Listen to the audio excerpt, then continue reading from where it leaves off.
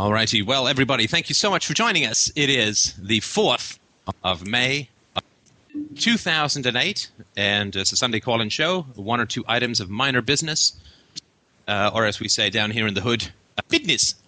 And then we'll continue on with the questions.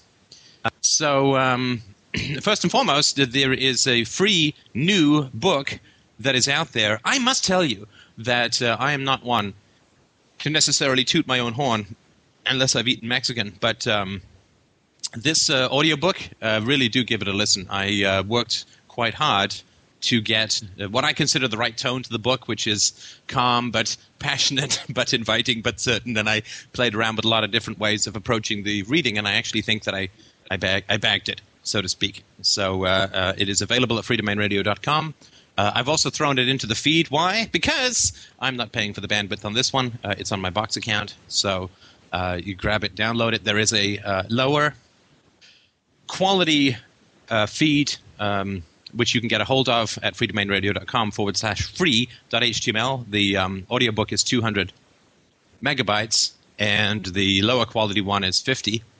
I did actually record it as a result of several complaints from listeners. I recorded at constant bitrate so that people who have older MP3 players will not find that fast-forwarding and rewinding and bookmarking doesn't work. Now, I can't imagine why that would be an issue because it's just about 4 hours long, and I can't imagine why you wouldn't listen to it in one sitting.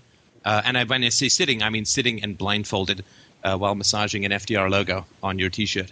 So I don't know why people would need to come back to it, but just in case you have some sort of stroke, this is available to you. So thank you again to the donators. I didn't put out my normal whine and complain at the end of last month, so I'm going to do it now, that if you haven't donated for a while, just be aware that your donations are now being used to fund book outreach programs, because all of the books are now free, so I've lost some income from there.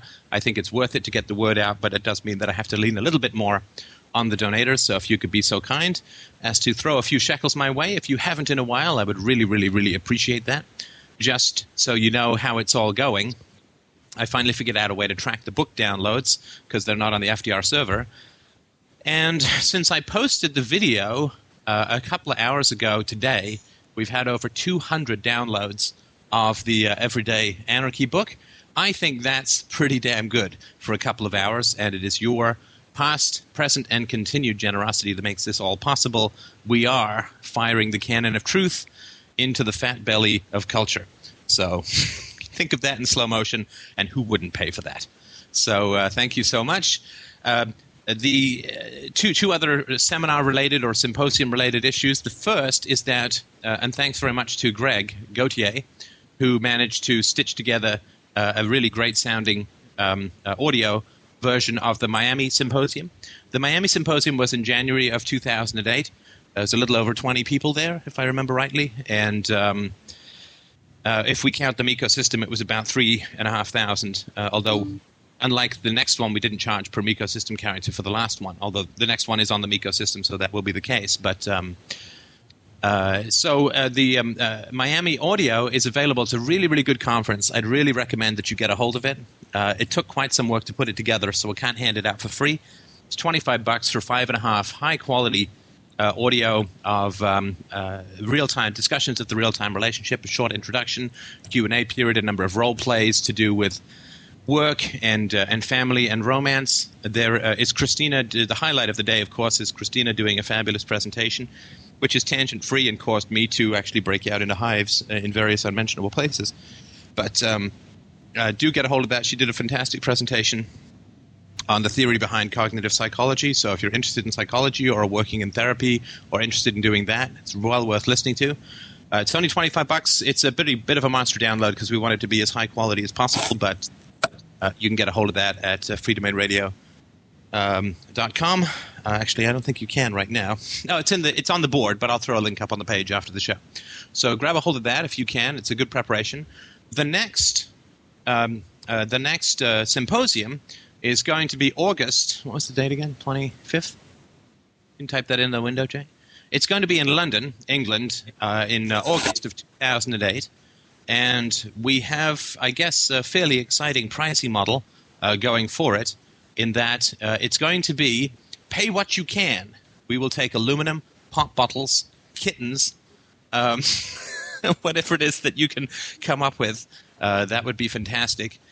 So the suggested price, it's going to be a 2-day symposium, is $250, which is basically Miami times 2. But it's going to be a 2-day symposium on the theory and practice of the MECO system. And guaranteed, if you have any problems working with the MECO system concepts, after the symposium, you will need to be pretty heavily medicated in order to have it not work for you. And, of course, said medication will be provided in mostly brown paper bags and Smarties candies tins. So it's going to be August 23rd to 24th in London, in the entire city of London. It's going to be a murder mystery. Find it if you can. Those who can will, of course, be working with the Daniel Boone aspect of their MECO system, which will be great. So sign up for that if you can. It's going to be on the board. We'll post more details as they're forthcoming. We're looking at a couple of different venues. Wembley Stadium, of course. You should have some legroom. And failing that, we're going to go to either a hotel, as we did in Miami, or, which I think is a very interesting idea, we're going to go to Jake's Place. And if that doesn't work, we're going to go to a university where we'll have dorm rooms and all of that kind of stuff. So that should be, and we can get a classroom and all that kind of stuff. So I hope that you will be able to join us. It's going to be a 2-day extravaganza. Meet fellow listeners. Find out if I'm not just a voice in your head. 50-50, let's say. So I'll certainly be bringing Christina and my MECO system. Christina's MECO system, which is mostly composed of American gladiators in thongs, will be there. And so it should be quite a show. So that's it for news and the weather for the Free Domain Radio ecosystem, I suppose. So thank you very much. There have been, I think, about 2,000 free book downloads, which I consider to be just fantastic.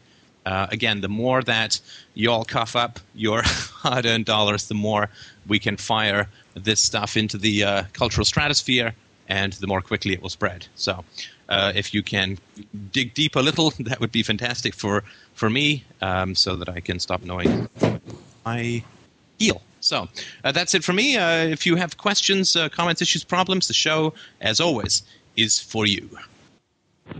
I have a question, sir. It's about something that I read by Harry Browne about investing. And I just wondered what you thought about it. And basically, I haven't really had much in the way of savings for a long time because I started my own business. But I recently sold my business, so I do now have some savings. So I read a very interesting book by Harry Browne, which is called Fail-Safe Investing. And he talks about all the ways in which the government can basically interfere with the economy and what you can do to sort of secure your savings, if you like. And to cut a long story short, he's got a sort of theory about how you should where you should put your money to keep it safe, which is basically supposed to cater for any economic circumstance that could arise.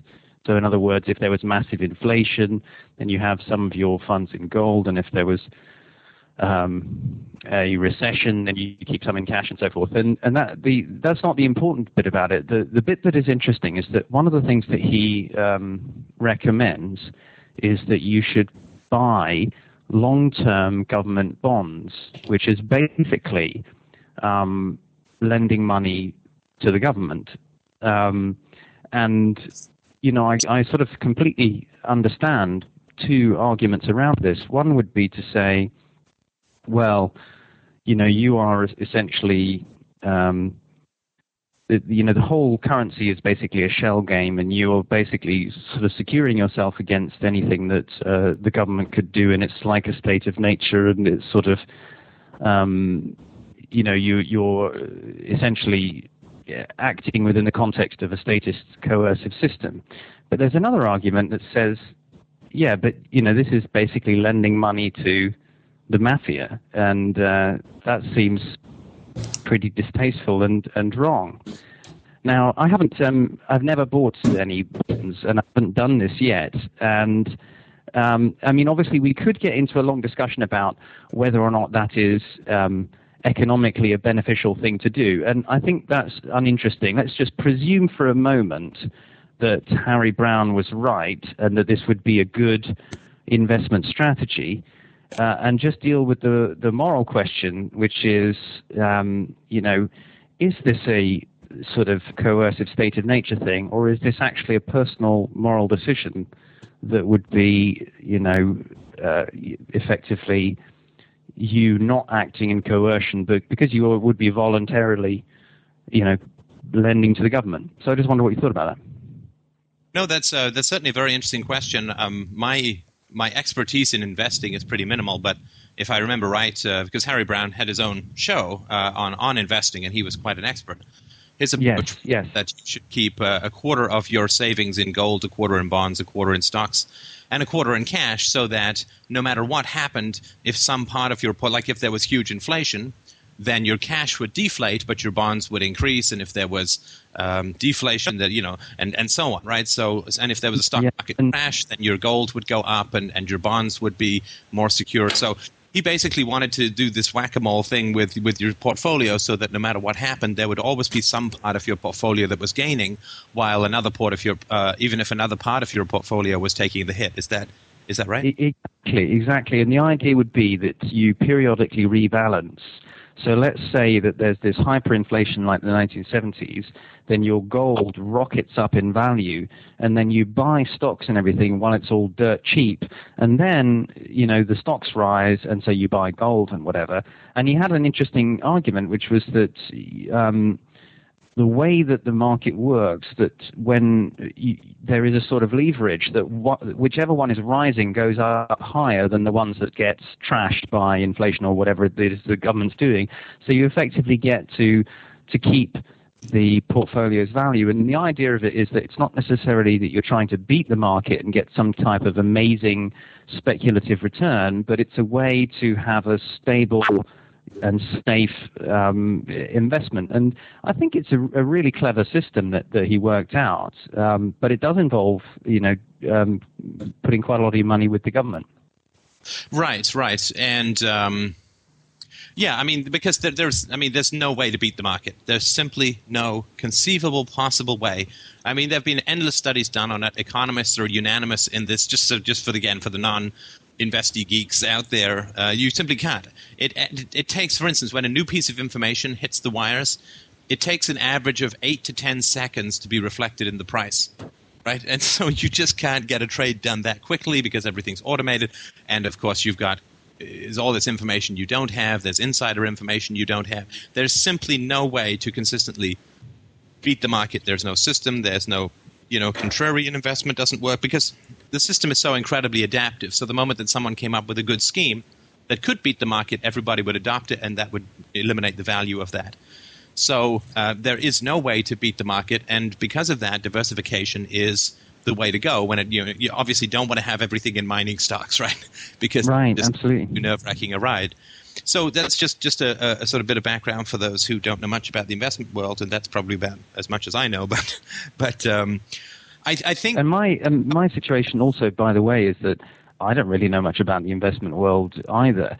But it strikes me as being a very rational approach to say, well, let's not even try to predict the market. Let's just basically work out a way in which you would be pretty much safe whatever weird stuff could happen, because you just can't predict it.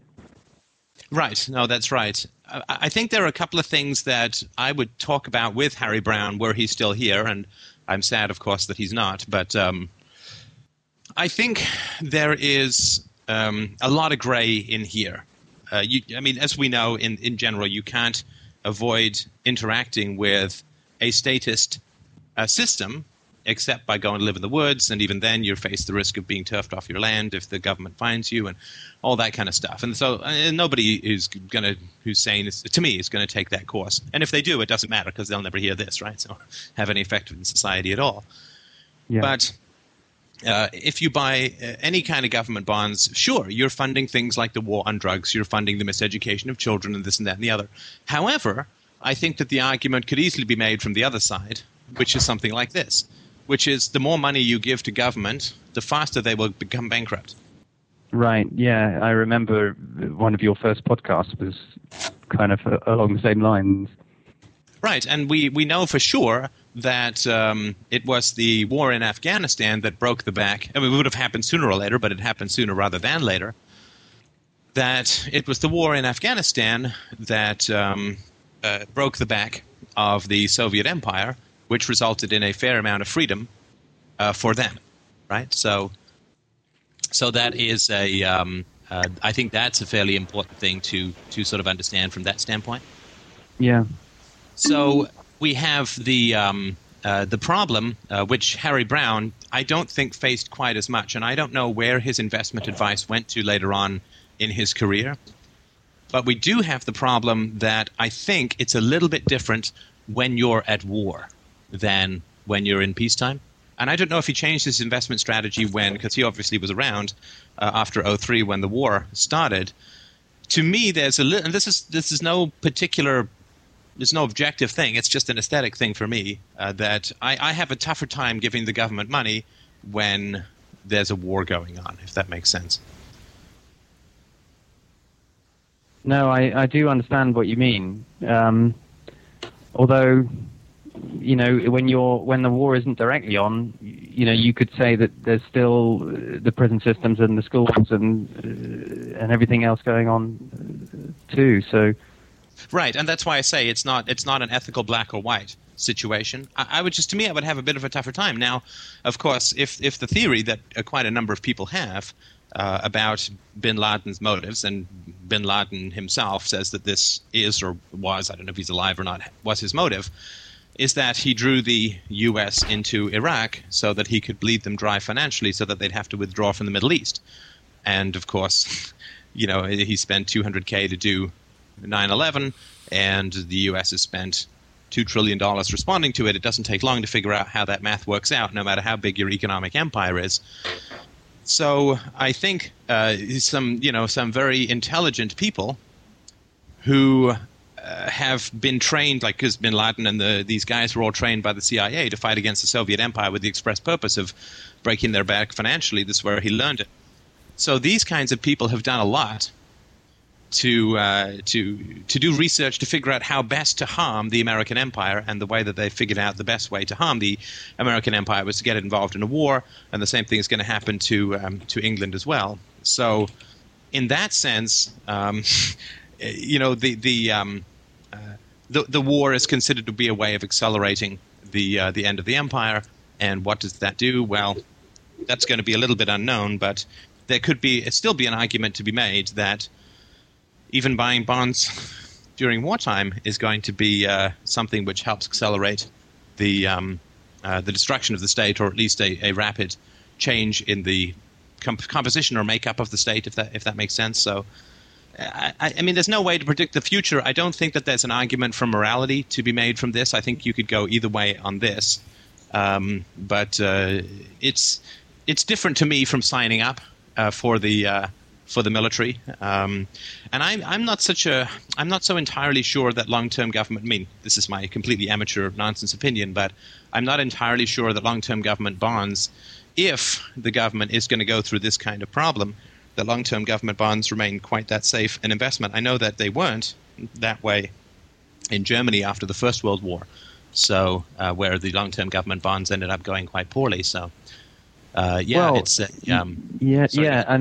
and I actually, you know, feel pretty queasy about investing in long-term government bonds for two reasons. One is the issue of simply that they're government bonds, but the other is that, you know, it does really look like there's going to be some pretty horrible inflation, and those are not going to be a good thing to have under those circumstances.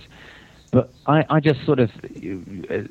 I mean, leaving that aside and the whole sort of, is it a good investment, I was more interested in just the kind of moral question. And so are you saying that there could be a sort of an argument from consequences about whether or not you invest in bonds because it would either help to bring down the government or not? Or do you think there is a sort of, if you like, just a simple question of whether it's right or wrong to to buy bonds just on the face of it because they are government bonds? Well, it's tough to say. I mean, do you then not involve yourself in companies that are part of the military-industrial complex, or those companies that supply those people, or any companies that may have any involvement in the prison system, or who may deliver telecommunications or electronics equipment to government surveillance groups, whether it's military or civilian? To me, that's and I'm not saying there's no difference between the two extremes, right? But it is, if you're going to go down that road, at some point you're going to have to draw an arbitrary line and say, I'm comfortable here, but no further, right? Right. And I don't know. Yeah, I think there's a way of doing that objectively, if that makes sense.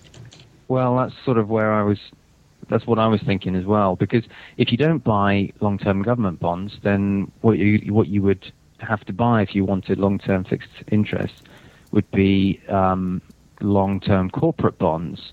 And the only people that you could get those from would be the big corporations that no doubt are getting a large proportion of their revenue from government contracts anyway. So would that really be a significant? It all seems pretty muddy to me, and I just wondered whether or not there was a clear principle dividing line in there.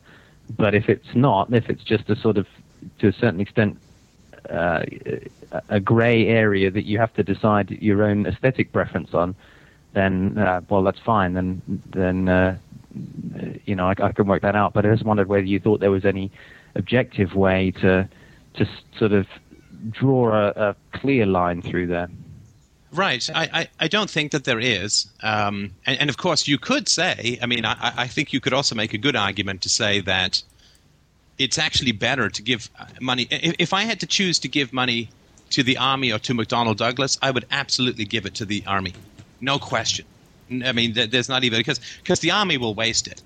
Whereas McDonnell Douglas, as a private corporation, is much more efficient, right? So dollar for dollar, you're getting less destruction by giving money to the Army, where it's just going to get looted and misdirected and wasted.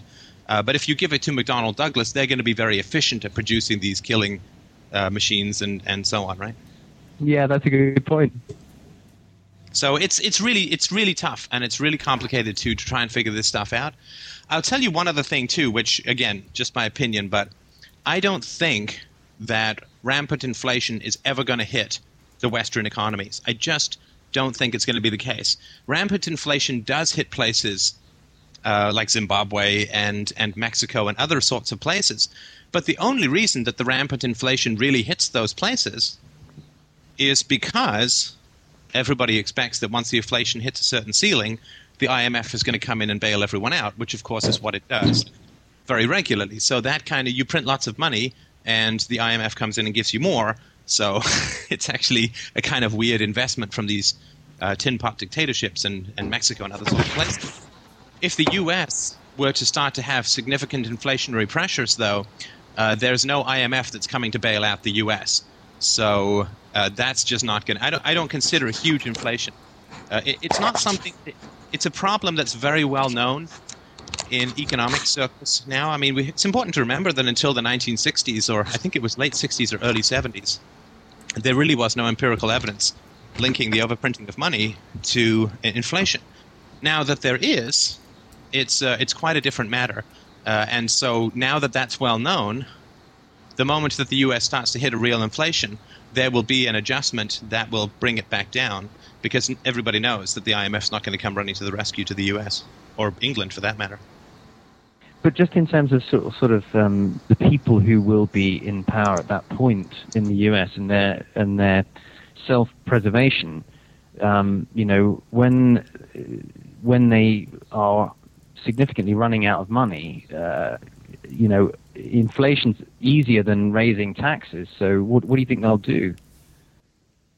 Well, if they don't have the option of going for if they don't have the option of going for a kind of hidden taxes through inflation, they'd have to do it more in your face, or just go bankrupt. But that would obviously undermine their own power. So what do you think will happen?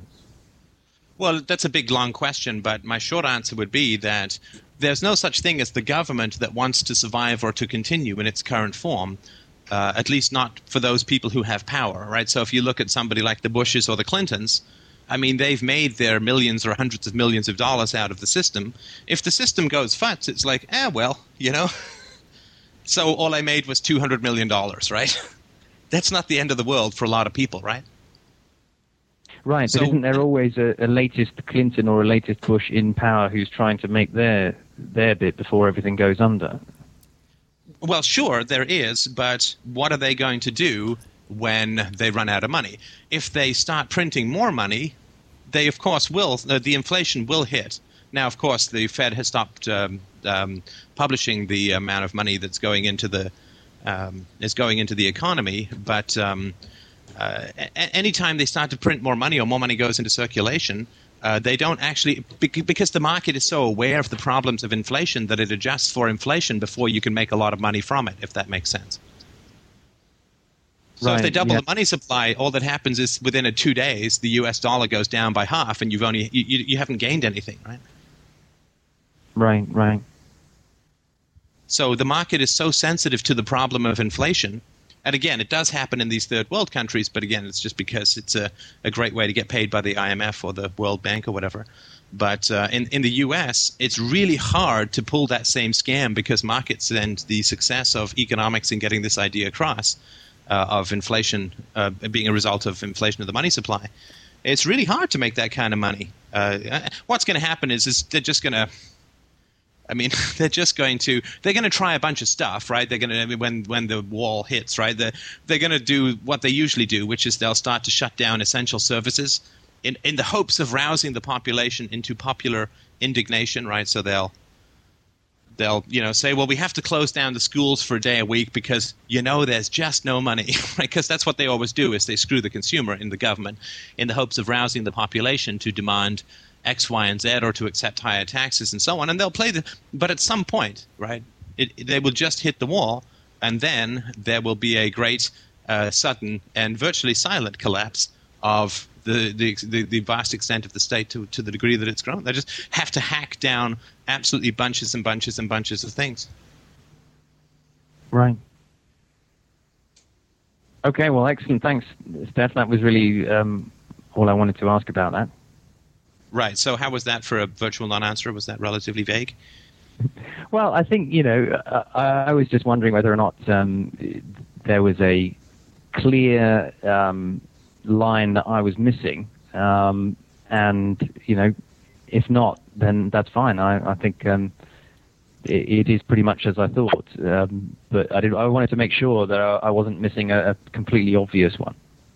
Right, and if there's other people out there with more knowledge, obviously, than Jake or I, feel free to chime in. But no, I would look after your own interests and your own family first and foremost.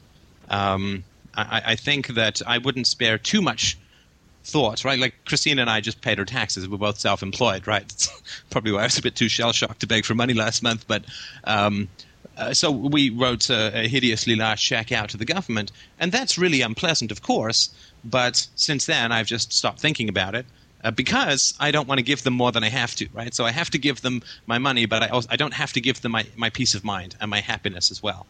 And so in the same thing with the investment, it's like I wouldn't spend too much time worrying about what you're investing in because the system itself is so corrupt. There may be certain things, Joe's House of Torture delivery systems for the CIA, maybe not. But it's okay, like there's a lot of hidden taxes on what we do, and thinking about how to be slightly less corrupt in a highly corrupt system is just another kind of tax, if that makes sense. No, it does, and I've just marked off Joe's House of Torture from my list, so I definitely won't invest in that anymore. Right. Bob's House of Torture, on the other hand. Sorry. Okay, thanks. Thanks, man. All right. And if anybody has more to add to that, I know that was a roundabout discussion. It's the road to nowhere. But if anybody else has any other comments on that or other questions, feel free. So I have a quick question on the Miko system. Arr.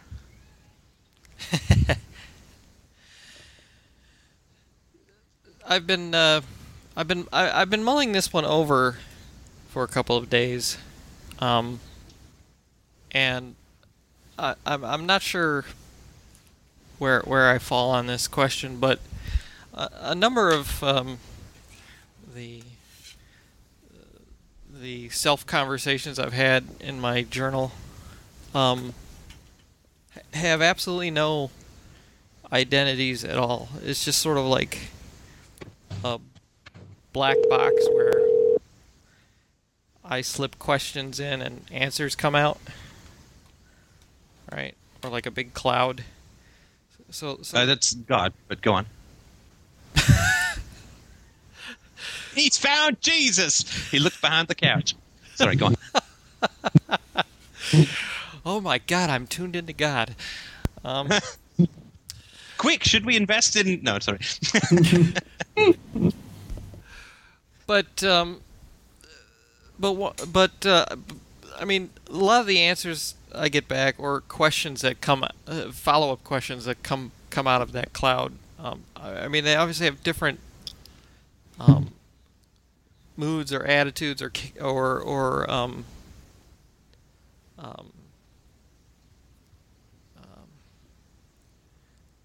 competing strains of thought about them, but they don't really have a fixed like a character identity. And I'm wondering if that's sort of like, I mean, is that for this to work, is that really a necessity? I mean, do they have to be like actual people that you're talking to, or could it just be like an inner dialogue? Well, let me ask you this: is it working? It seems to be working better than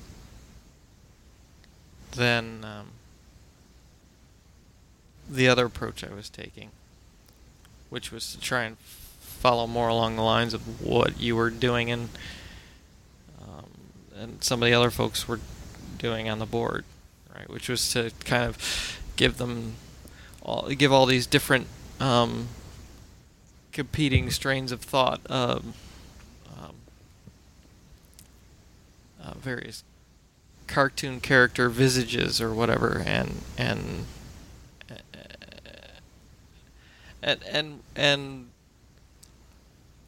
that I don't know, that never worked for me. So I just started asking and waiting for an answer, and stopped trying to worry about which person this was, and it seemed to work a lot better for me.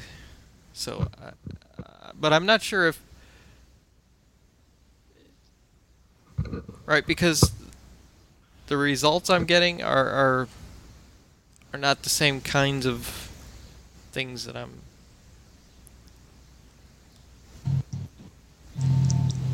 I'm seeing in some of these other ecosystem conversations. So I'm just,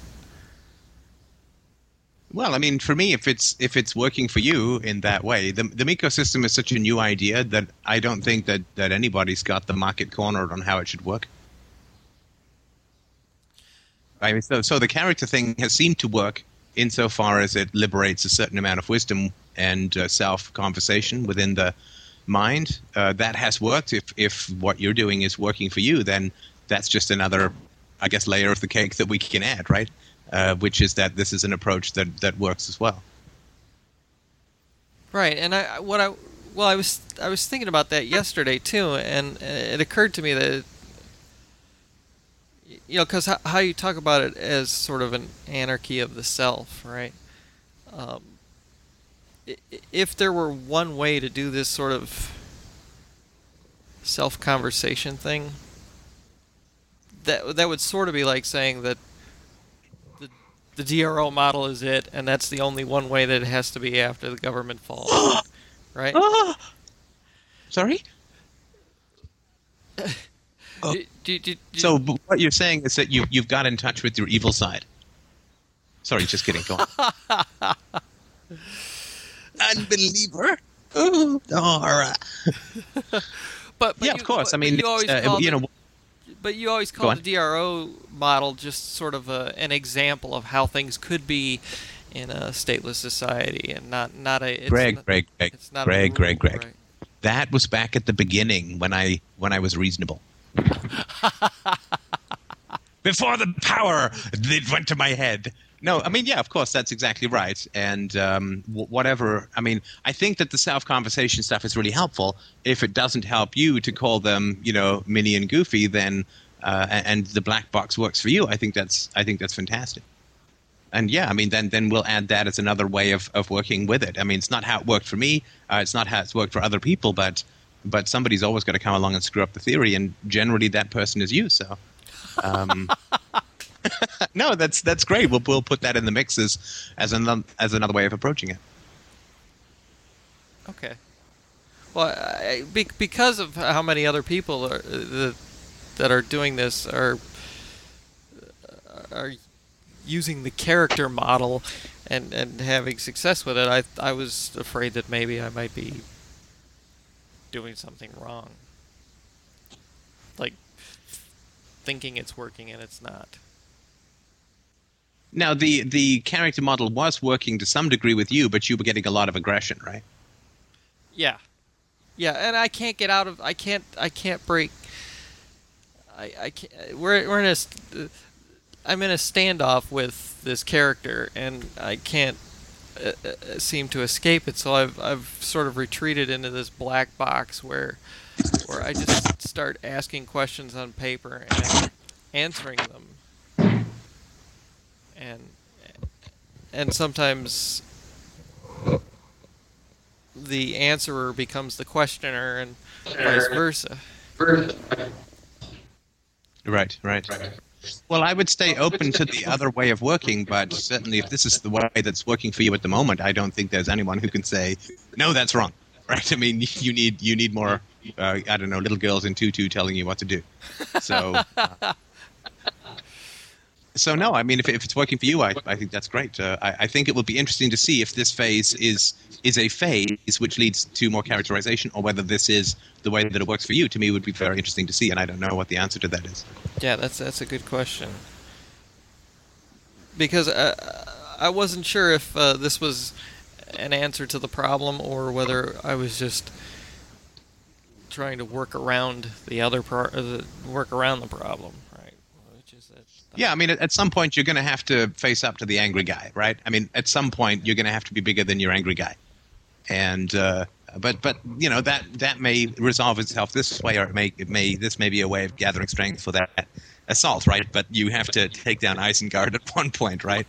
And if you don't have enough ents yet, anyway. So, but certainly this would be the way to go. I mean, just it's a dance, right? I mean, sometimes you lead, sometimes you follow. Yeah, that makes sense. Okay. Well, all right. I think that well, thanks. Okay, thanks, man. It's a good, great question. And we can do another one. Hey, Steph, it's Rich. Hey, how's it going? Good. I just had a couple interesting dreams last night. Wondered if you had some time for some dream analysis. I sure do. Go ahead. But first, tell me what happened yesterday. Let's see. Let's see what happened yesterday. Well, we had a good morning. Afternoon, I should say. We woke up around noon, went to lunch, and Colleen and I, and had some good talks and talked about how our relationship is improving and why it might be improving. And then she had that conference call with you later about her friendships. Well, you were there too, right? Yes, I was there too. Right. And then. And we did talk about your mom for a little bit. Oh yeah, and we also did talk about my mom for a bit, in the afternoon. You people are. Oh, it's in the afternoon. Okay, got it. Okay. Yeah. So, when I had two pretty vivid dreams, and they were both somewhat related since they both had to do with my foo. In the first dream, I was like hiking up a mountain with my dad, and it felt like it was like years in the future for some reason. And for some reason, I've allowed him a brief period of time to contact me. And we're just kind of silently walking up the mountain. Sorry, I just lost a little bit of track of You said you allowed some time for him to contact you. Is that in the real world or is that in the dream? This is in the dream. Okay, sorry, go ahead. It's as if years later, for whatever reason, I decided to get in contact with him. And so we're walking silently up this mountain side by side, and he's acting sort of dejected and sad. And he kind of starts to talk casually about what's been going on in his life since I left. And he tells me that my grandmother is dead, and his mother, and they have used the inheritance to restore her favorite restaurant. And in reality, my grandma's been dead since I was 15, so this was kind of odd to me. And so in the dream, I'm kind of curious as to what restaurant they used this inheritance money on, and we leave our trip to go back down into the town I was born in to check out the restaurant they were restoring. And my mom is there as the head waitress. And I realize it's a restaurant that we used to go to. We frequented with my grandma when she was alive. And then my mom walks up to me and tells me that the restaurant would be out of business without the help of the family inheritance. And I lean over and I whisper to her and ask her, "Are you guys in the black yet?" Meaning, were they able to turn the business around and make it profitable? And she whispers back to me and says, "No, we're still in the red, but that's okay. We have plenty of inheritance." And I ask, "Is it at least improving?" And then she rushes away to go serve somebody their food. And then after that, that dream ends. And I don't know, should I go into the second dream or? Yes, please. Okay. And then the second dream, which I think I woke up and then fell back asleep and had this dream. In the second dream, I've decided for some reason, this is in the future again, and I don't think it's like the same scenario. For some reason, this is like a completely new reality. And I've decided to go back to my house and be completely honest with my parents and sisters and try to save them. You know, I had this kind of heroic vision of saving them from the mire that they had put themselves in. And this is set pretty far in the future again. But what's weird is they live in the house that I lived in between the ages of 9 and 16, and it's a house that's always in my dream. I never dream about any of the other two houses we lived in. It's always this one house that happened, in my pre-teens and teens. And I arranged this meeting to meet with them, and then I talked to my dad face to face about it first. For some reason, I go to my dad first and kind of have him prep the family for my arrival. And he seems kind of worried and sad, as if he can sense that it's going to be a hard conversation. And I'm nervous to see my mom and sisters after all these years, and I wonder how my sisters are doing. And suddenly I'm sitting in my old room preparing what I'm going to say. Then right before I have the meeting with them, Colleen appears next to me with a laptop and asks me to talk to you. And I talk to you and you ask, "Why would you want to be honest with sadists? They'll eat your heart for breakfast. You defood, man. What are you doing going back to that torture chamber?" And I realize what you say is true and become very scared and wonder how I can get out of the situation. I'm for some reason in this old bedroom, which is at the back of the house, and so I can't get out of it without going through the front door. And am I still on? Yeah. Oh, okay. I just hear people dropping. Okay. I'm in my old bedroom. I can't escape, and I know the only escape is through the front door. And my shoes are out there, and for some reason I'm kind of fixated on I have to go through the front door to get my shoes so I can run away. And then finally I just decide to abandon the shoe idea, and I escape out through my window. And that's when I woke up. Right. Okay. Okay, and what are your thoughts about this? I'm not really sure. I mean, I'm not. It's like I'm not processing something about my defu is what I'm thinking, and I wonder why I keep in my dreams going back to talk to my parents. it's almost, I don't know, it seems almost cautionary to me, and I'm not really sure because in reality I don't want to talk to them. Right, right. Now, the first thing that struck me with regards to your second dream is you said went back to my house. Oh, yeah, I do use that language. Yeah, that's not your house, right? Right, no, it's not. It never was your house. Right. But that's important because you didn't say, like, I went back to the house where I lived as a kid, or I went back to my parents' house, or I went back to my family's home, or it's like I went back to my house, right? Yeah, I'm actually reading over the journal entry, and I did put my house. No, I know, and that really struck me. And that kind of linguistic tick, so to speak, is an indication of that you're seeing it from your parents' perspective. So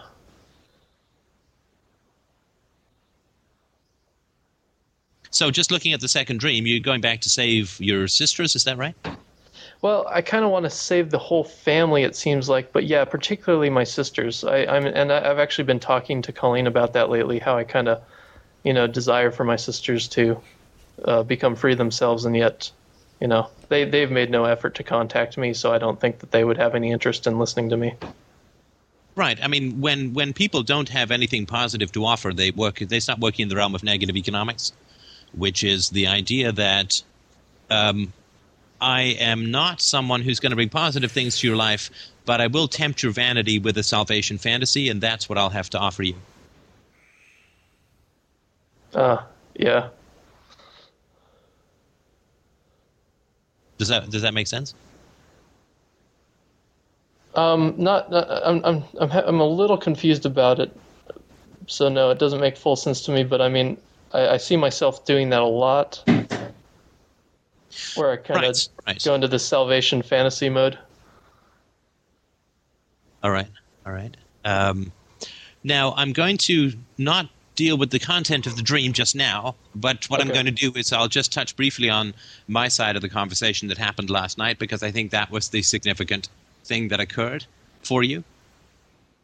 Oh, okay. Yeah, tell me. So I'm not going to mention anything about your side of things, but we were talking about friendship, and I don't know what's going to happen to this. It may be a premium, it may be not, or maybe nothing. But I was talking about how I've had this friend for a long time, and I sort of ran out of patience for a long variety of reasons. And he called, and for the first time in like 30 years, I didn't call him back, and I haven't heard from him since, right? And the reason for that was that I wasn't being manipulative. I genuinely didn't feel like calling him back.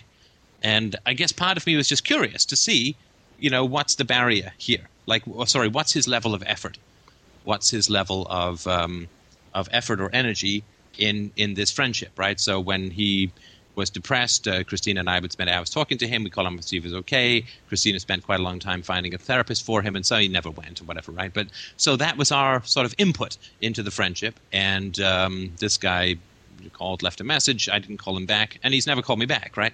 So it's like, it's okay, or we were talking about last night, it's okay in your relationships to say, you know what, I'm sick and tired of peddling for two people.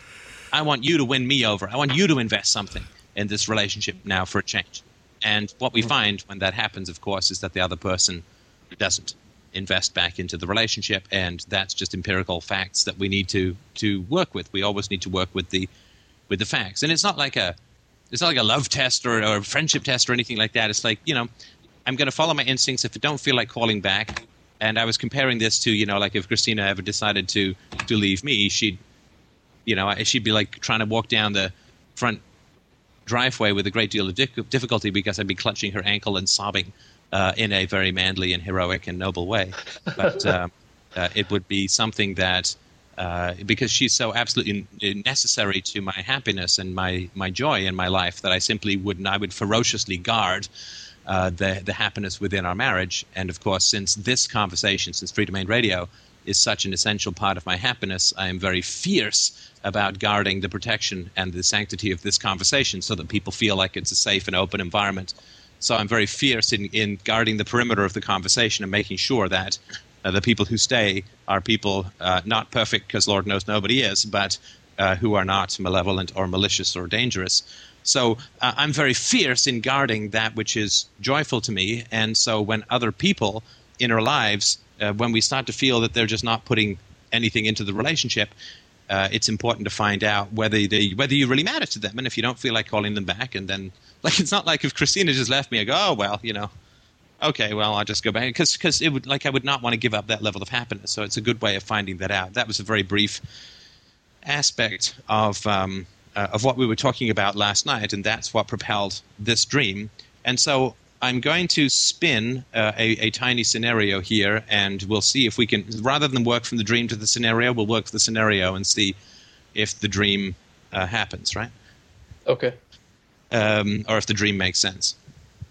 And this is a tough thing when people call me who are in relationships, particularly in this area, because I can guarantee you that you wanted to be able to do what I did last night, right? Yes. Tell me more about that. Well, yeah, I'd like to be able to help Colleen with, figure out ambivalent situations. Okay, that's a great abstract way of putting it, but let's get a little bit more visceral, which would be something like you'd like to be better at protecting her, right? Yes. Certainly would. Because she talked to somebody else. She talked to somebody else. Obviously, she talked to you, and then she talked to me, right? Mm-hmm. And she didn't get what she needed from the other people and from talking to you, right?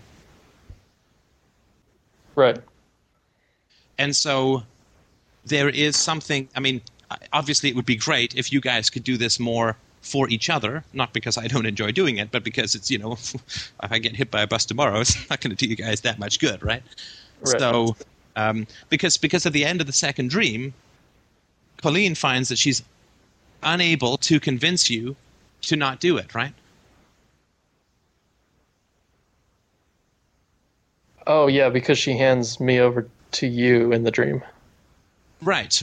And so what this indicates to me is that you guys are not trusted authorities for each other yet.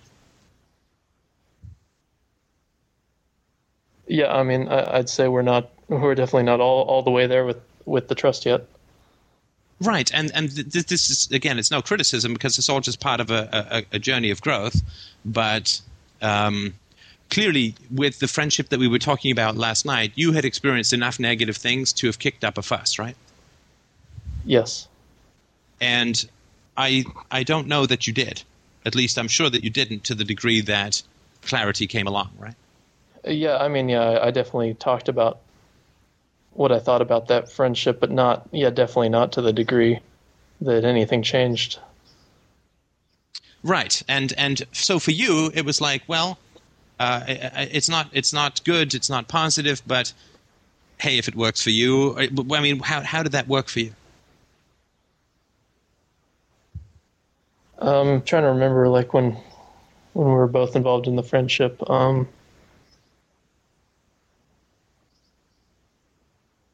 I mean, how did it stay in limbo land, right?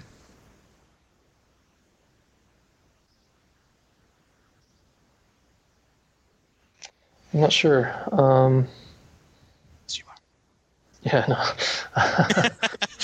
Quick, I'm opening up my Swiss dictionary to find my way out. But you kind of let it go, right? Because you what happened was you ran into, I'm guessing, right? You ran into some resistance in your girlfriend, right? I mean, I don't think I ever got to the point where I said, this friendship is bad, you should reconsider it or anything, so. Why? I mean, reconsider it? Didn't you notice the negative effects it was having? Let me be annoying here. Didn't you notice the negative effects it was having on your relationship with Colleen? I was ambivalent about it too because, I was in that friendship as well, so I was I don't know. I in the back of my mind, I just kept waiting for it to just kind of blow up and take care of itself. How did that work, do you think? Slowly. Well, and who suffered the most in that? Colleen. Colleen. Yeah. I mean, she's there, right? I mean, tell me if there's not. Yeah, she's here. Right. So it's like, who can be the human shield here, right? Hey, I know. I'll grab my girlfriend, right?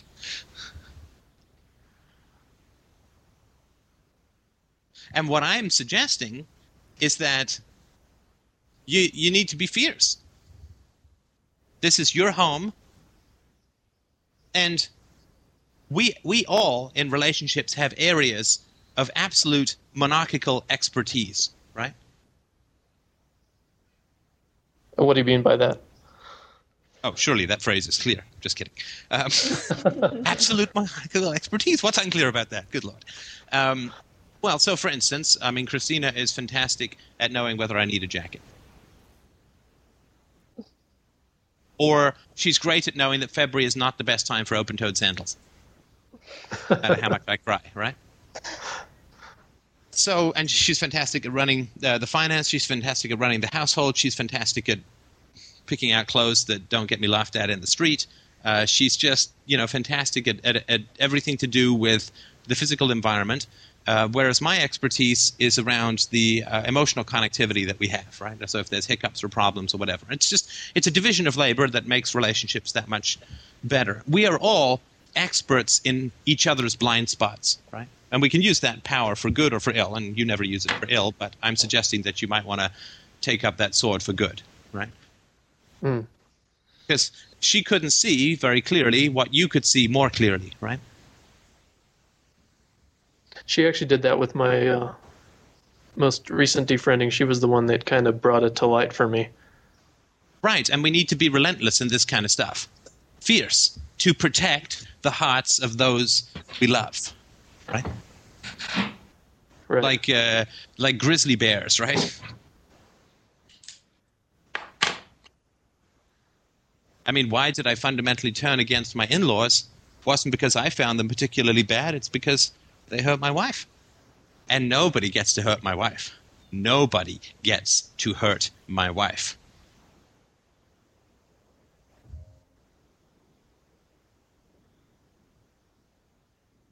I am fierce. And nobody gets to hurt my listeners and the people I care about in this conversation, which is like all of you, right? Mm-hmm. So I'm fierce around that stuff. That doesn't mean that I'm always right, but it does mean that I'm always fierce, right? Yeah, I just wonder why I wasn't in this situation. So you were talking about your mom right after this conversation that we had last night. Oh, no, sorry, during the day. Yeah, before, yeah. Right? Uh-huh. Well, obviously you weren't allowed to be fierce there, right? Oh, absolutely not. And we associate this kind of fierceness with a kind of abuse, right? But it's not. In fact, it's the protection from abuse and exploitation, right? Yeah.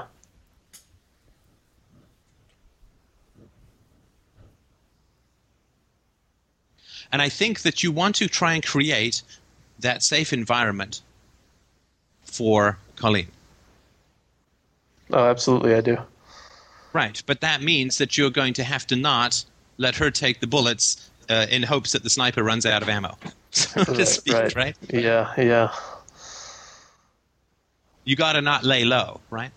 I mean, good people, and you guys are great people, good people in the world got to not lay low anymore, right? Mm-hmm.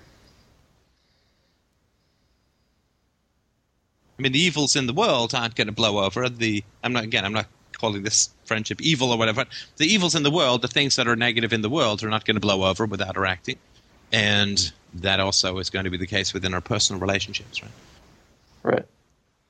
And when you're fierce in protecting those you love, as Christina protects me from reality.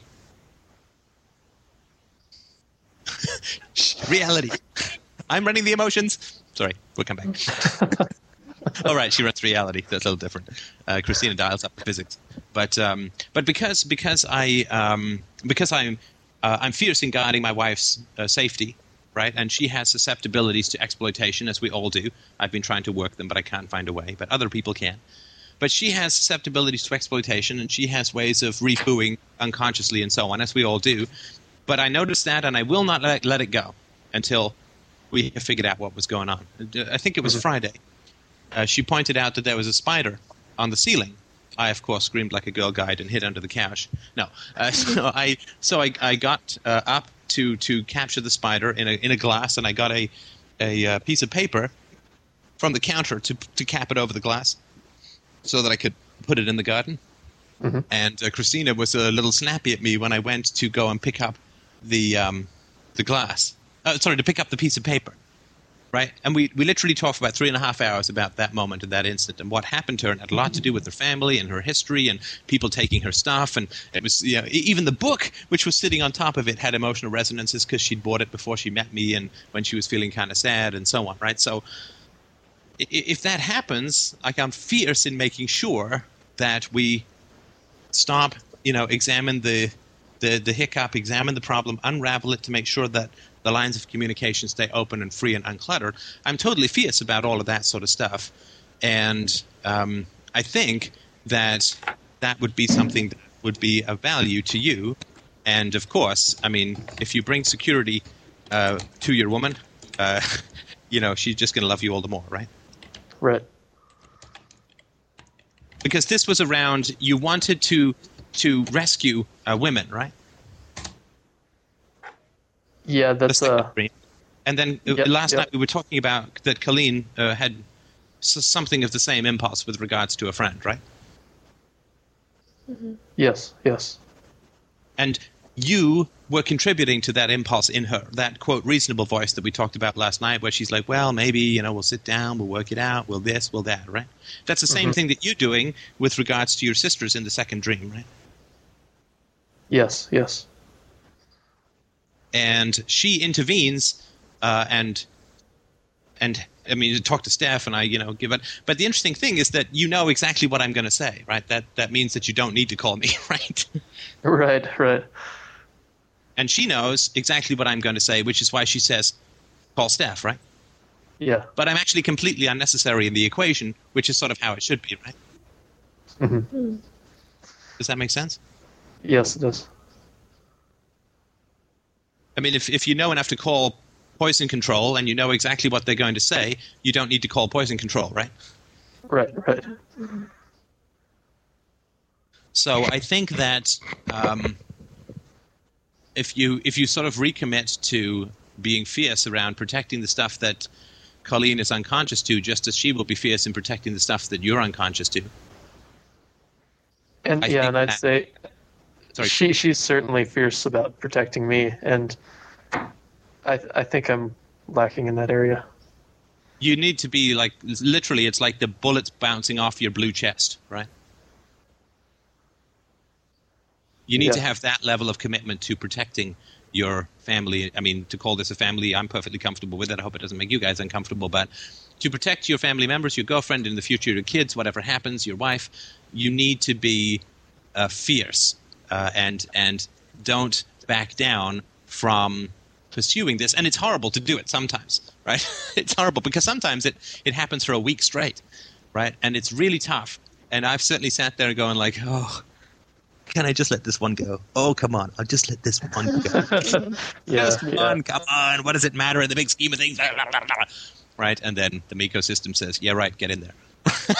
Right? So, and it pays off, right? It pays off. But I think that is that to me was the major precipitating event prior to these dreams, if that makes any sense. Oh yeah, it certainly was. I went to bed 5 minutes after that call ended, I think. So right. that was definitely the. Well, that was nice because I think Colleen, it was 10 minutes before the call ended, so that was.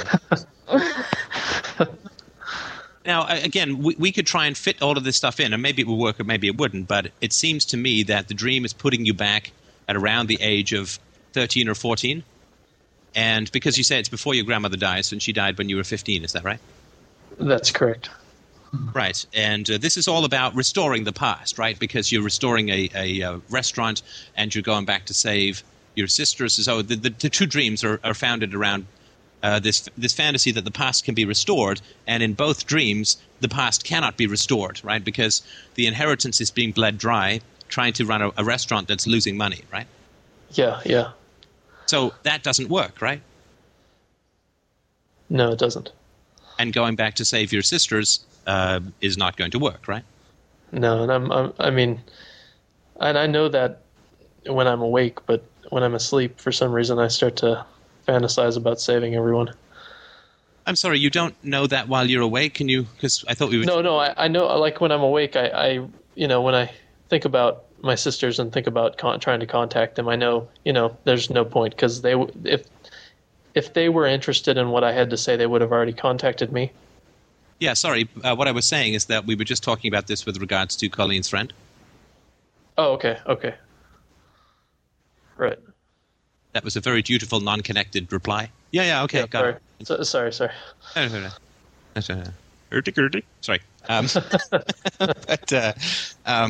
So what's the connection that's not being made? I'm sure Colleen maybe can jump in if she... Well, the dream's kind of saying, you can't do this restoring of the past with this, in regards to the friendship that I had, which is what I was wanting to do. Right, and the reason that he can't see the friend is because at some level he still believes in this fantasy of reversible situations that have gone on for a long time. Right. Yeah. Because the dream is saying, look, you can't change anything with your family, right? And if you can't change anything with your family, what chance do you have with a friend?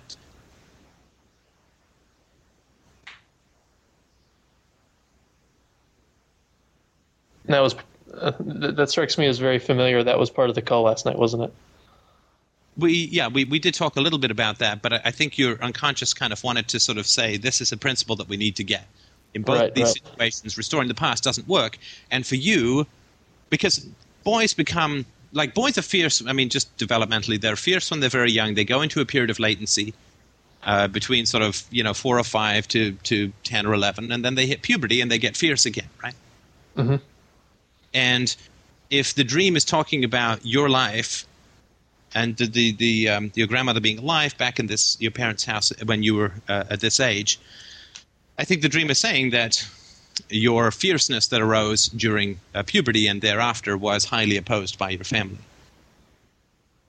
Yeah, it really was. And that's why the dream is pointing you in this specific period of time, right? And you want to reclaim that. You want to reclaim that fierceness. We don't want to give up our gold and just have it gone forever, right? Right. And she's going to, Colleen is going to rely on you to protect her in these areas. This is part of the interdependence, not codependence, but interdependence of romantic relationships, that we absolutely rely on each other to protect us in our blind spots, right? Yeah. We're like two people in a battle back to back. You can't see behind you, but you need to know your back is covered, right? Yes.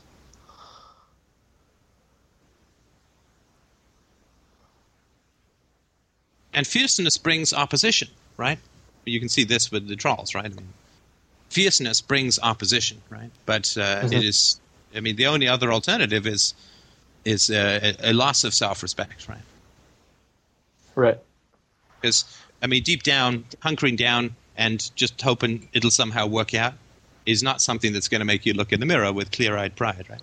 Oh, absolutely not. Yeah, I think of that and I feel embarrassed and bad. Yeah, and it's totally okay to be pushy. It's totally okay. In fact, it's absolutely necessary to be pushy. To say, no, I still don't feel... It's just RTR with yourself. Say, nope, I don't feel this is resolved yet. There's something that's still bothering me. I don't know what it is. Let's talk about it some more. You guys are, pre-marriage, pre-kids. You have the luxury of time to work on this stuff. And it is a wonderful, wonderful thing to do. It's challenging. It's exciting to work on the stuff within your relationship. Yeah. But if you don't feel comfortable, if you feel there's something wrong, it's okay to be pushy and it's okay to be persistent about that. In fact, I would say it's more than okay. It's good. Right. Yeah. Because, one last thing. The last thing that I'll say is that in RTR, I talk about love being an involuntary response to virtue, right? Mm-hmm. And everybody, and this is my fault more than anybody else's because I don't talk about it in this context, but everybody talks about that with me in terms of other people, but it's not that case. That's not the case. Love is our involuntary response to virtue, first and foremost, in ourselves.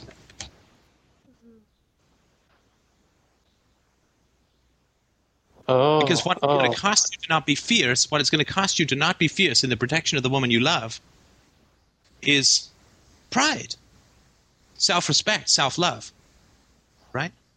yeah. And that means that she's going to lose that too, right? Right. So you're taking a lot away from her. This is what I think whenever I feel like backing down from a necessary fight. I think, well, okay, I'll gain a moment's relief, but I'm going to be taking away some of my wife's love for me and some of my love or respect for myself. And that just puts it in context, and it's like, okay, saddle up, right? Yeah. I'm fiercely guarding my own happiness when I do that. Because I'm worthy of it and I earn it. I deserve it.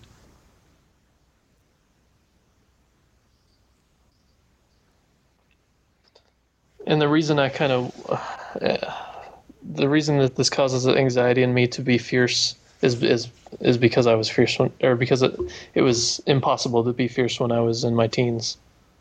Yeah, because you were attacked for it. You were bullied and abused and attacked one way or another, right? Yes, absolutely. Right. But now you're not in that situation anymore, so you're only doing it to yourself now, right? Right. I mean, with all due respect to the after effects of the trauma and so on, right? But, the defoo is not just getting rid of your parents out there, right? The defoo only starts when that happens, if that's what's necessary. It's getting rid of your parents in there, in your head, in your heart, right? Yeah. And that was my biggest motivator to get into therapy because they just stuck around.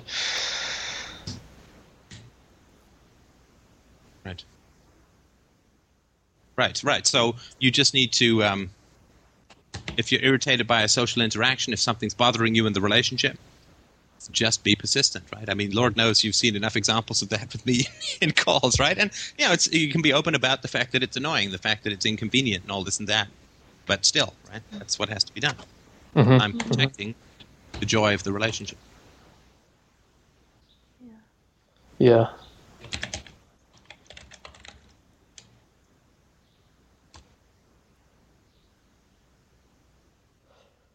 Well, I'm ready to reclaim that fierceness. I don't want to lose that.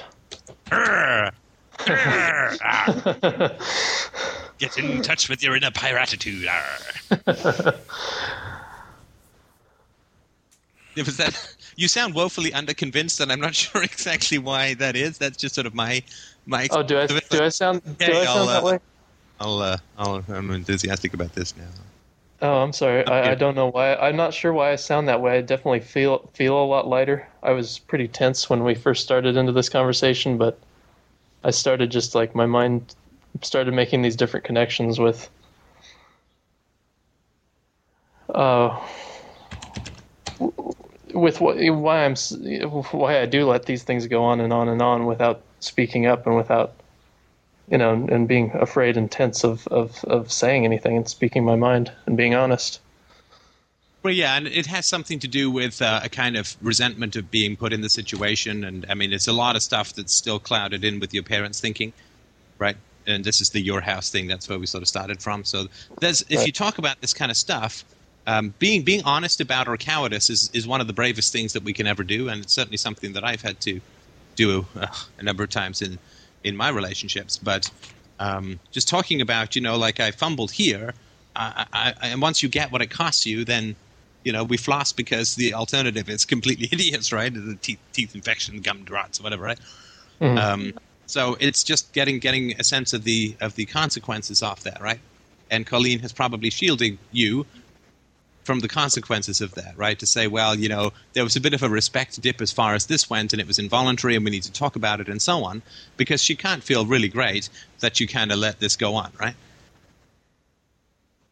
Right. So if she's honest with you about what it costs her when this happens, then it's going to be much easier for you to make a decision with all the available information, right? Okay.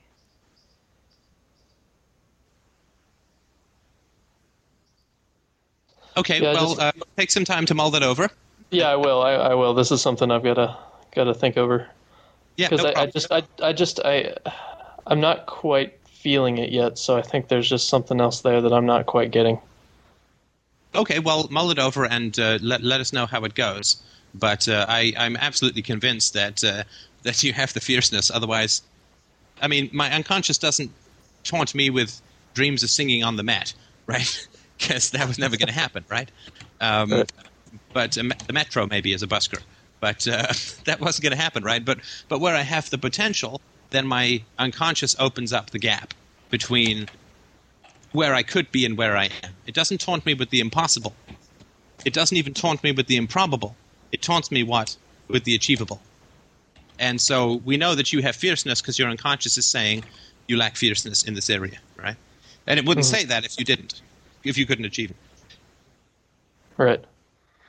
So, all right. Well, thanks very much. I appreciate that. It was interesting. It was a nice, different approach to take for a dream analysis to go with the combo and see where it fit in. But I'm happy to take another. What time is it? Yeah, we have time for another question if somebody wants to jumping in. Thanks, Steph. You're welcome. Sure. Somebody had a question about defooing the dying. Yeah, I do. Can you hear me correctly, or all right? I sure can. Okay. I was just wondering. My dad is dying. He was really close. We would think we were gonna lose him about 6 months ago, and I kind of got into what you've been saying a few months ago. A little bit after all of that, and he's still really sick. He's doing quite a bit better than before, but he's still really sick. And I was just wondering, how can you do that to someone who's dying personally? Tell me what you mean, because is the question sort of like, how can you be so cruel because they're dying and this and that? Sorta. Okay. I guess you don't have to go into much detail or any detail if you don't want to, but the issues that you have with your dad, what would they be in general? I think I have quite a bit of issues with my dad that I didn't really bring up ever with him because, well, he does know some of them, but when I was very younger, he was very before my parents' divorce, he was very mentally abusive, but he was sometimes, and I know sometimes this means he was, but he was physically abusive. Then when my parents divorced, he stuck around for about 3 months, and then he left us for about 4 to 5 years without saying a word or nothing like that. We didn't know where he was or what he was doing. Then after that, when he came back, he still held the biggest grudge against my mother to the point where if we didn't agree with him that my mom was the biggest bitch in the whole wide world, once he threw me and my brother outside, and I'm from northern Canada, outside without shoes in minus 40 degree weather to walk home, because he just thought my mom was the most evil person in the world. He's just I can't visit him because that's all he talks about. I just can't. I call him. I started talking to him more when we knew that he was in the hospital and that like his heart failure and yada yada yada, and so I have very big issues with him. But I don't know how to be so cruel to just tell him, I don't want anything to do with you, especially that he's been trying to make inroads to have a relationship with me since like for the last few years since I moved away from home, but I don't think he's a good person, and if anyone in my whole entire life, it would be him. I would say is the most evil person I know. Right. Were you hearing the last little bit about fierceness? A little bit, yeah. A little bit, like you heard some of it, or? Yeah, I was. I was listening to it. Yeah. Okay, because I'm going to give you a sort of example of the fierceness now, if you like. Okay. All right. Let me ask you a question, because you've got you used the word cruel in terms of not going to see your dad, right? Right. Well, I haven't seen him for about 4 years, but I mean, just talking to him on the phone. Well, yeah, but I'm talking about the DFU is not talking on the phone, it's not it's not right, so you know all of that, right? Okay. Yeah. I'm just saying, I just haven't seen him, but... So your father was abusive to you for how many years? Well, I mean, my parents divorced until when I was 12, and I can't remember when I was a baby, and I'm sure he wasn't abusive when I was 2 days old, but I mean, I think, you know, the whole abandonment and then coming back and being a complete asshole is abusive too. Yeah. So I certainly agree with that. So we're a couple of decades, right? Yeah. Okay. Now, let me ask you something, right? So let's say, and this is going to sound like a totally goofy mental exercise, but just bear with me for a second or two and we'll see if it helps. Right. Let's say that you were floating in the ether above the world before you were born, and an angel came gliding up to you and said, you have a choice about the evils that you are going to suffer in this world. You have a choice, and you have two choices about the evils that you are going to suffer in this world, and you have to choose one or the other. And the first evil is that you will be physically abused, mentally abused, abandoned, thrown out to walk in bare feet, possibly losing your toes or your feet in 40-degree below weather, screamed at, put down, yelled at, pitted against your mother, and brutalized for decades of your life. That's choice number one. Choice number two is that one person might not come and see you when you're dying. Which would you choose?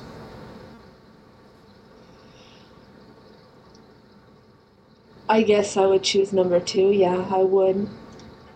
Yeah, I mean, it's not even that hard a choice, is it? No. So don't bring to me the idea that you're being cruel at all. Because you're not. Because you were the victim of mental and physical torture, cruelty, abuse for decades. And you don't want to go and see your abuser.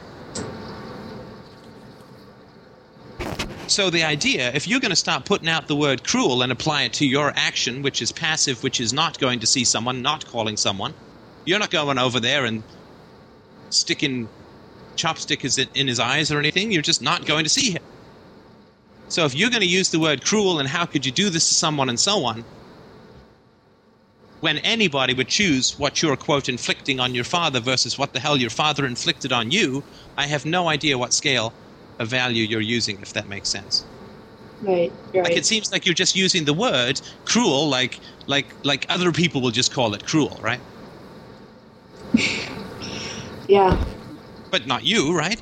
I mean, if you were locked in a prison for 30 years and got beaten, and your prison guard lay dying, would you be like, oh my God, I feel so guilty, I'm not going to his deathbed and holding his hand? Yeah. I think that the card should exist, and it never will, which is this. Good fucking riddance.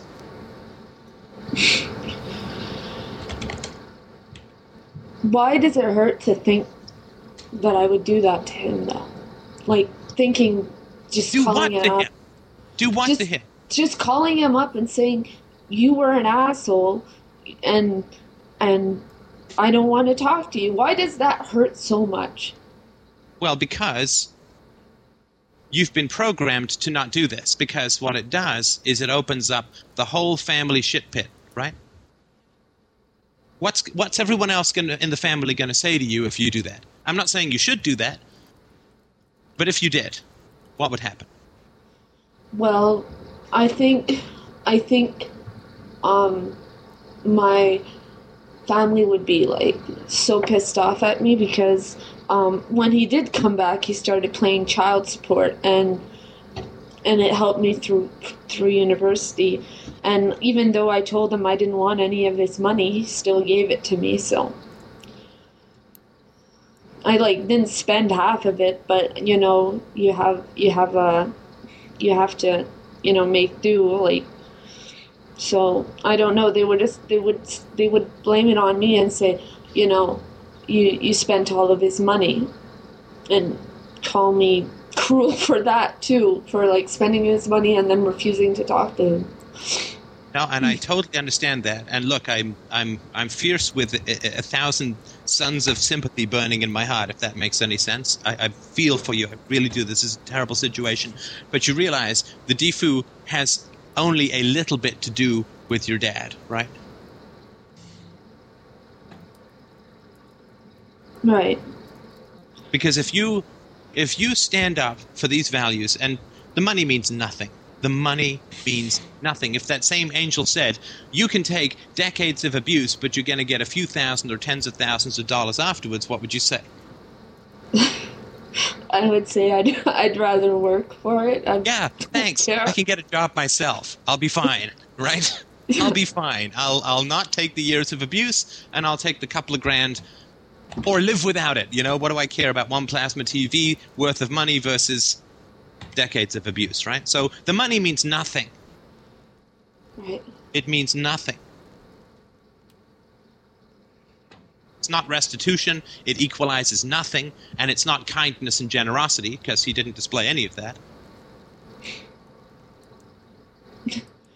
But it's about your whole family system, right? It's about your whole family system. If you decide to do this with your dad, I'm sure, and you're sure, that you're going to get attacked by everyone in your family who feels unbelievably guilty about not doing anything to protect the children in this environment, right? Right. So they feel horribly guilty, and then if you act in a strong and virtuous manner and say, no, I am not going to go and give comfort to someone who abused me. I'm not going to go and abuse him. But I'm not going to because I don't want to. I mean, I'm assuming that you don't actively want to go and hold this bastard's hand, but you're afraid of being attacked, right? I'm afraid that if I went over there, that he would relentlessly continue calling my mother a bitch and a slut and a hoe and every possible word there is for my mother. Even if I don't think my mother's the greatest person, she doesn't deserve to be attacked like that every single moment of his life. It frustrates the hell out of me. Right. And I'm sure that would happen. There's no saintliness in dying. People who live bastards die bastards. They go spitting into the night. Right. And snarling into the night. A wolf does not become a lamb just because it's dying, right? Yeah. There is no miracle on the deathbed. That's a Catholic fantasy. There is no salvation at the door of death. You go through as you lived. And people's fantasy that there is a turnaround, at the door of death is partly what allows them to keep being bastards their life long, right? I mean, if parents knew, hey, if I treat my kids mean or bad or abuse them or whatever, they're going to tell me to get lost when they become adults, parents would be a little bit nicer, right? Probably, yeah. Well, it's the only hope we've got, right? We can't change every family, but we can at least make it a little bit more voluntary, right? If you I can't find don't parents- think I personally don't think he realized how much his abandonment felt to us. I think he's very selfish that he just doesn't realize what that did to us. Oh, I guarantee you he did. I guarantee you that he did, because you're not free to talk about it with the family, right? No. Right, so he knew that it was bad and that it was wrong, and that's why, and the whole family knew it was bad and it was wrong and exactly how destructive it was, because it's a taboo topic, right? Yeah. So you just have to go with the evidence, right? Last time me and my brother tried to talk to him about it, we got kicked out of the house in minus 40-degree weather, you know. Right, and I know that you've got a bit of a laugh because you're nervous, but it's like seriously like not the funny thing at all, right? No, luckily we knocked on the neighbor's door and they let us in. We called my mother to come and get us because, yeah, it's far to walk. And you see you're still laughing about it, right? Yeah, I'm almost crying, so. Right, but I'm not trying to dismantle or break you down emotionally. I'm just saying that it's important to be aware that the laughter aspect comes from your family and the crying aspect comes from you. Right. Because your family is like, ha ha ha, 40 degrees, wow, that was crazy, right? Yeah, pretty much, yeah. They're like Right, that, whereas yeah. you were like, holy shit, I could have died, right? Yeah. So this is the conflict, right? That your family wants to minimize and ignore and attack the pain, right? Yeah. Whereas you know that your salvation is in feeling the pain, right? And acting on it. Not abusively, but defensively. Saying, I'm not going to put myself in a traumatic and difficult and destructive and unpleasant and abusive situation, right? Right. I mean, if your family told you to stick your hand in the fire, you probably wouldn't say, well, I'm torn, because I don't want them to disapprove of me if I don't. And then the other thing that really pisses me off is that he kind of did it to himself too, and I don't know how he let himself become like that, but You mean in terms of the sickness or the yeah, that he's got now? Right. yeah, he when my parents separated, he was always a very big man, but when my parents divorced and stuff, he gained like another extra 300 pounds, so he's like at least a good 700 pounds, and they amputated his leg because of gout, and it's just horrible. But Yeah, personally, I mean, this is easy for me to say, and I, again, nothing but sympathy for the situation. But I would avoid this situation like the plague. And you have to brace yourself, and it is going to be horrible because the family shitstorm that's going to brew over your decision is going to be significant and considerable, right? But you can always say, look, I mean, I'm not taking any calls from you people for at least a couple of months. I just need to get myself straight. right. But you don't have to call up your dad and say, you rat bastard, listen, Stumpy, or whatever. Right? You don't have to do any of that.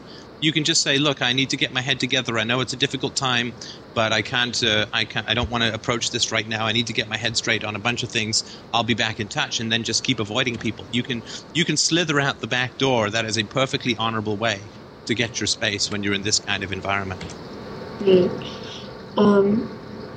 I was thinking about going to see a therapist since I've been listening to what you guys and stuff, and I think it would be a good idea.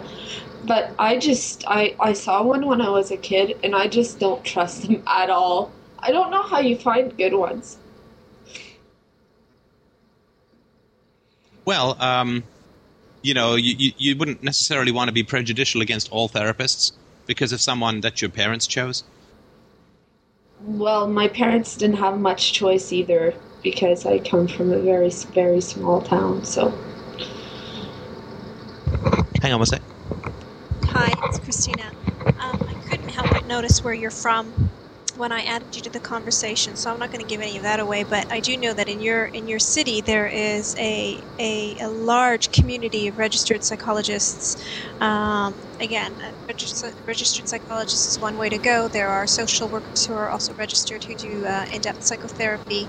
There are other types of counselors, some even who are unregulated, meaning they're not licensed, who do just a matter of spending some time on the phone, 5 or 10 minutes, seeing if you connect with the therapist, and going from there.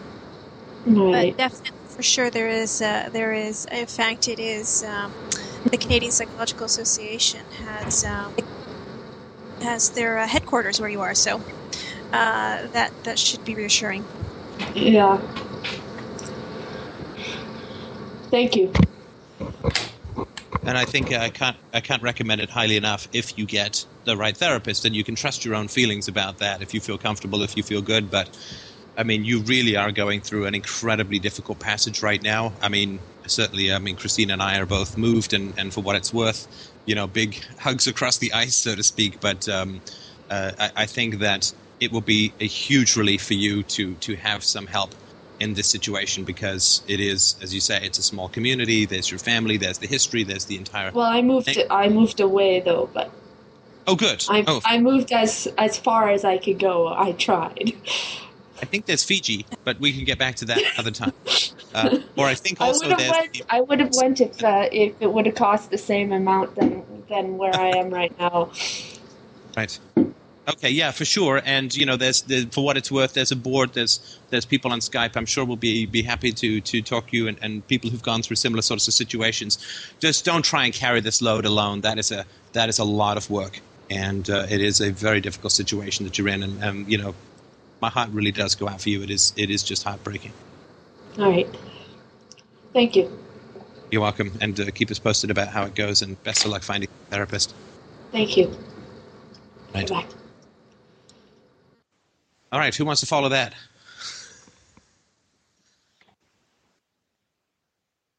All right, I'll just give it another second in case anybody had any other questions or comments. We can end on another note, or we can end on this note. It's totally fine. If anybody has another question, we can talk about something else. All right. Okay, well, thanks, everybody, for the call. Be sure to go past freedomainradio.com. I'll put something up after the show. And sign up for the London, England, pay what you can, $250 suggested 2-day FDR extravaganza. I think it will be an enormous amount of fun. Certainly, we had a great deal of fun at the last one, and I hope that you'll be able to join us for the next one.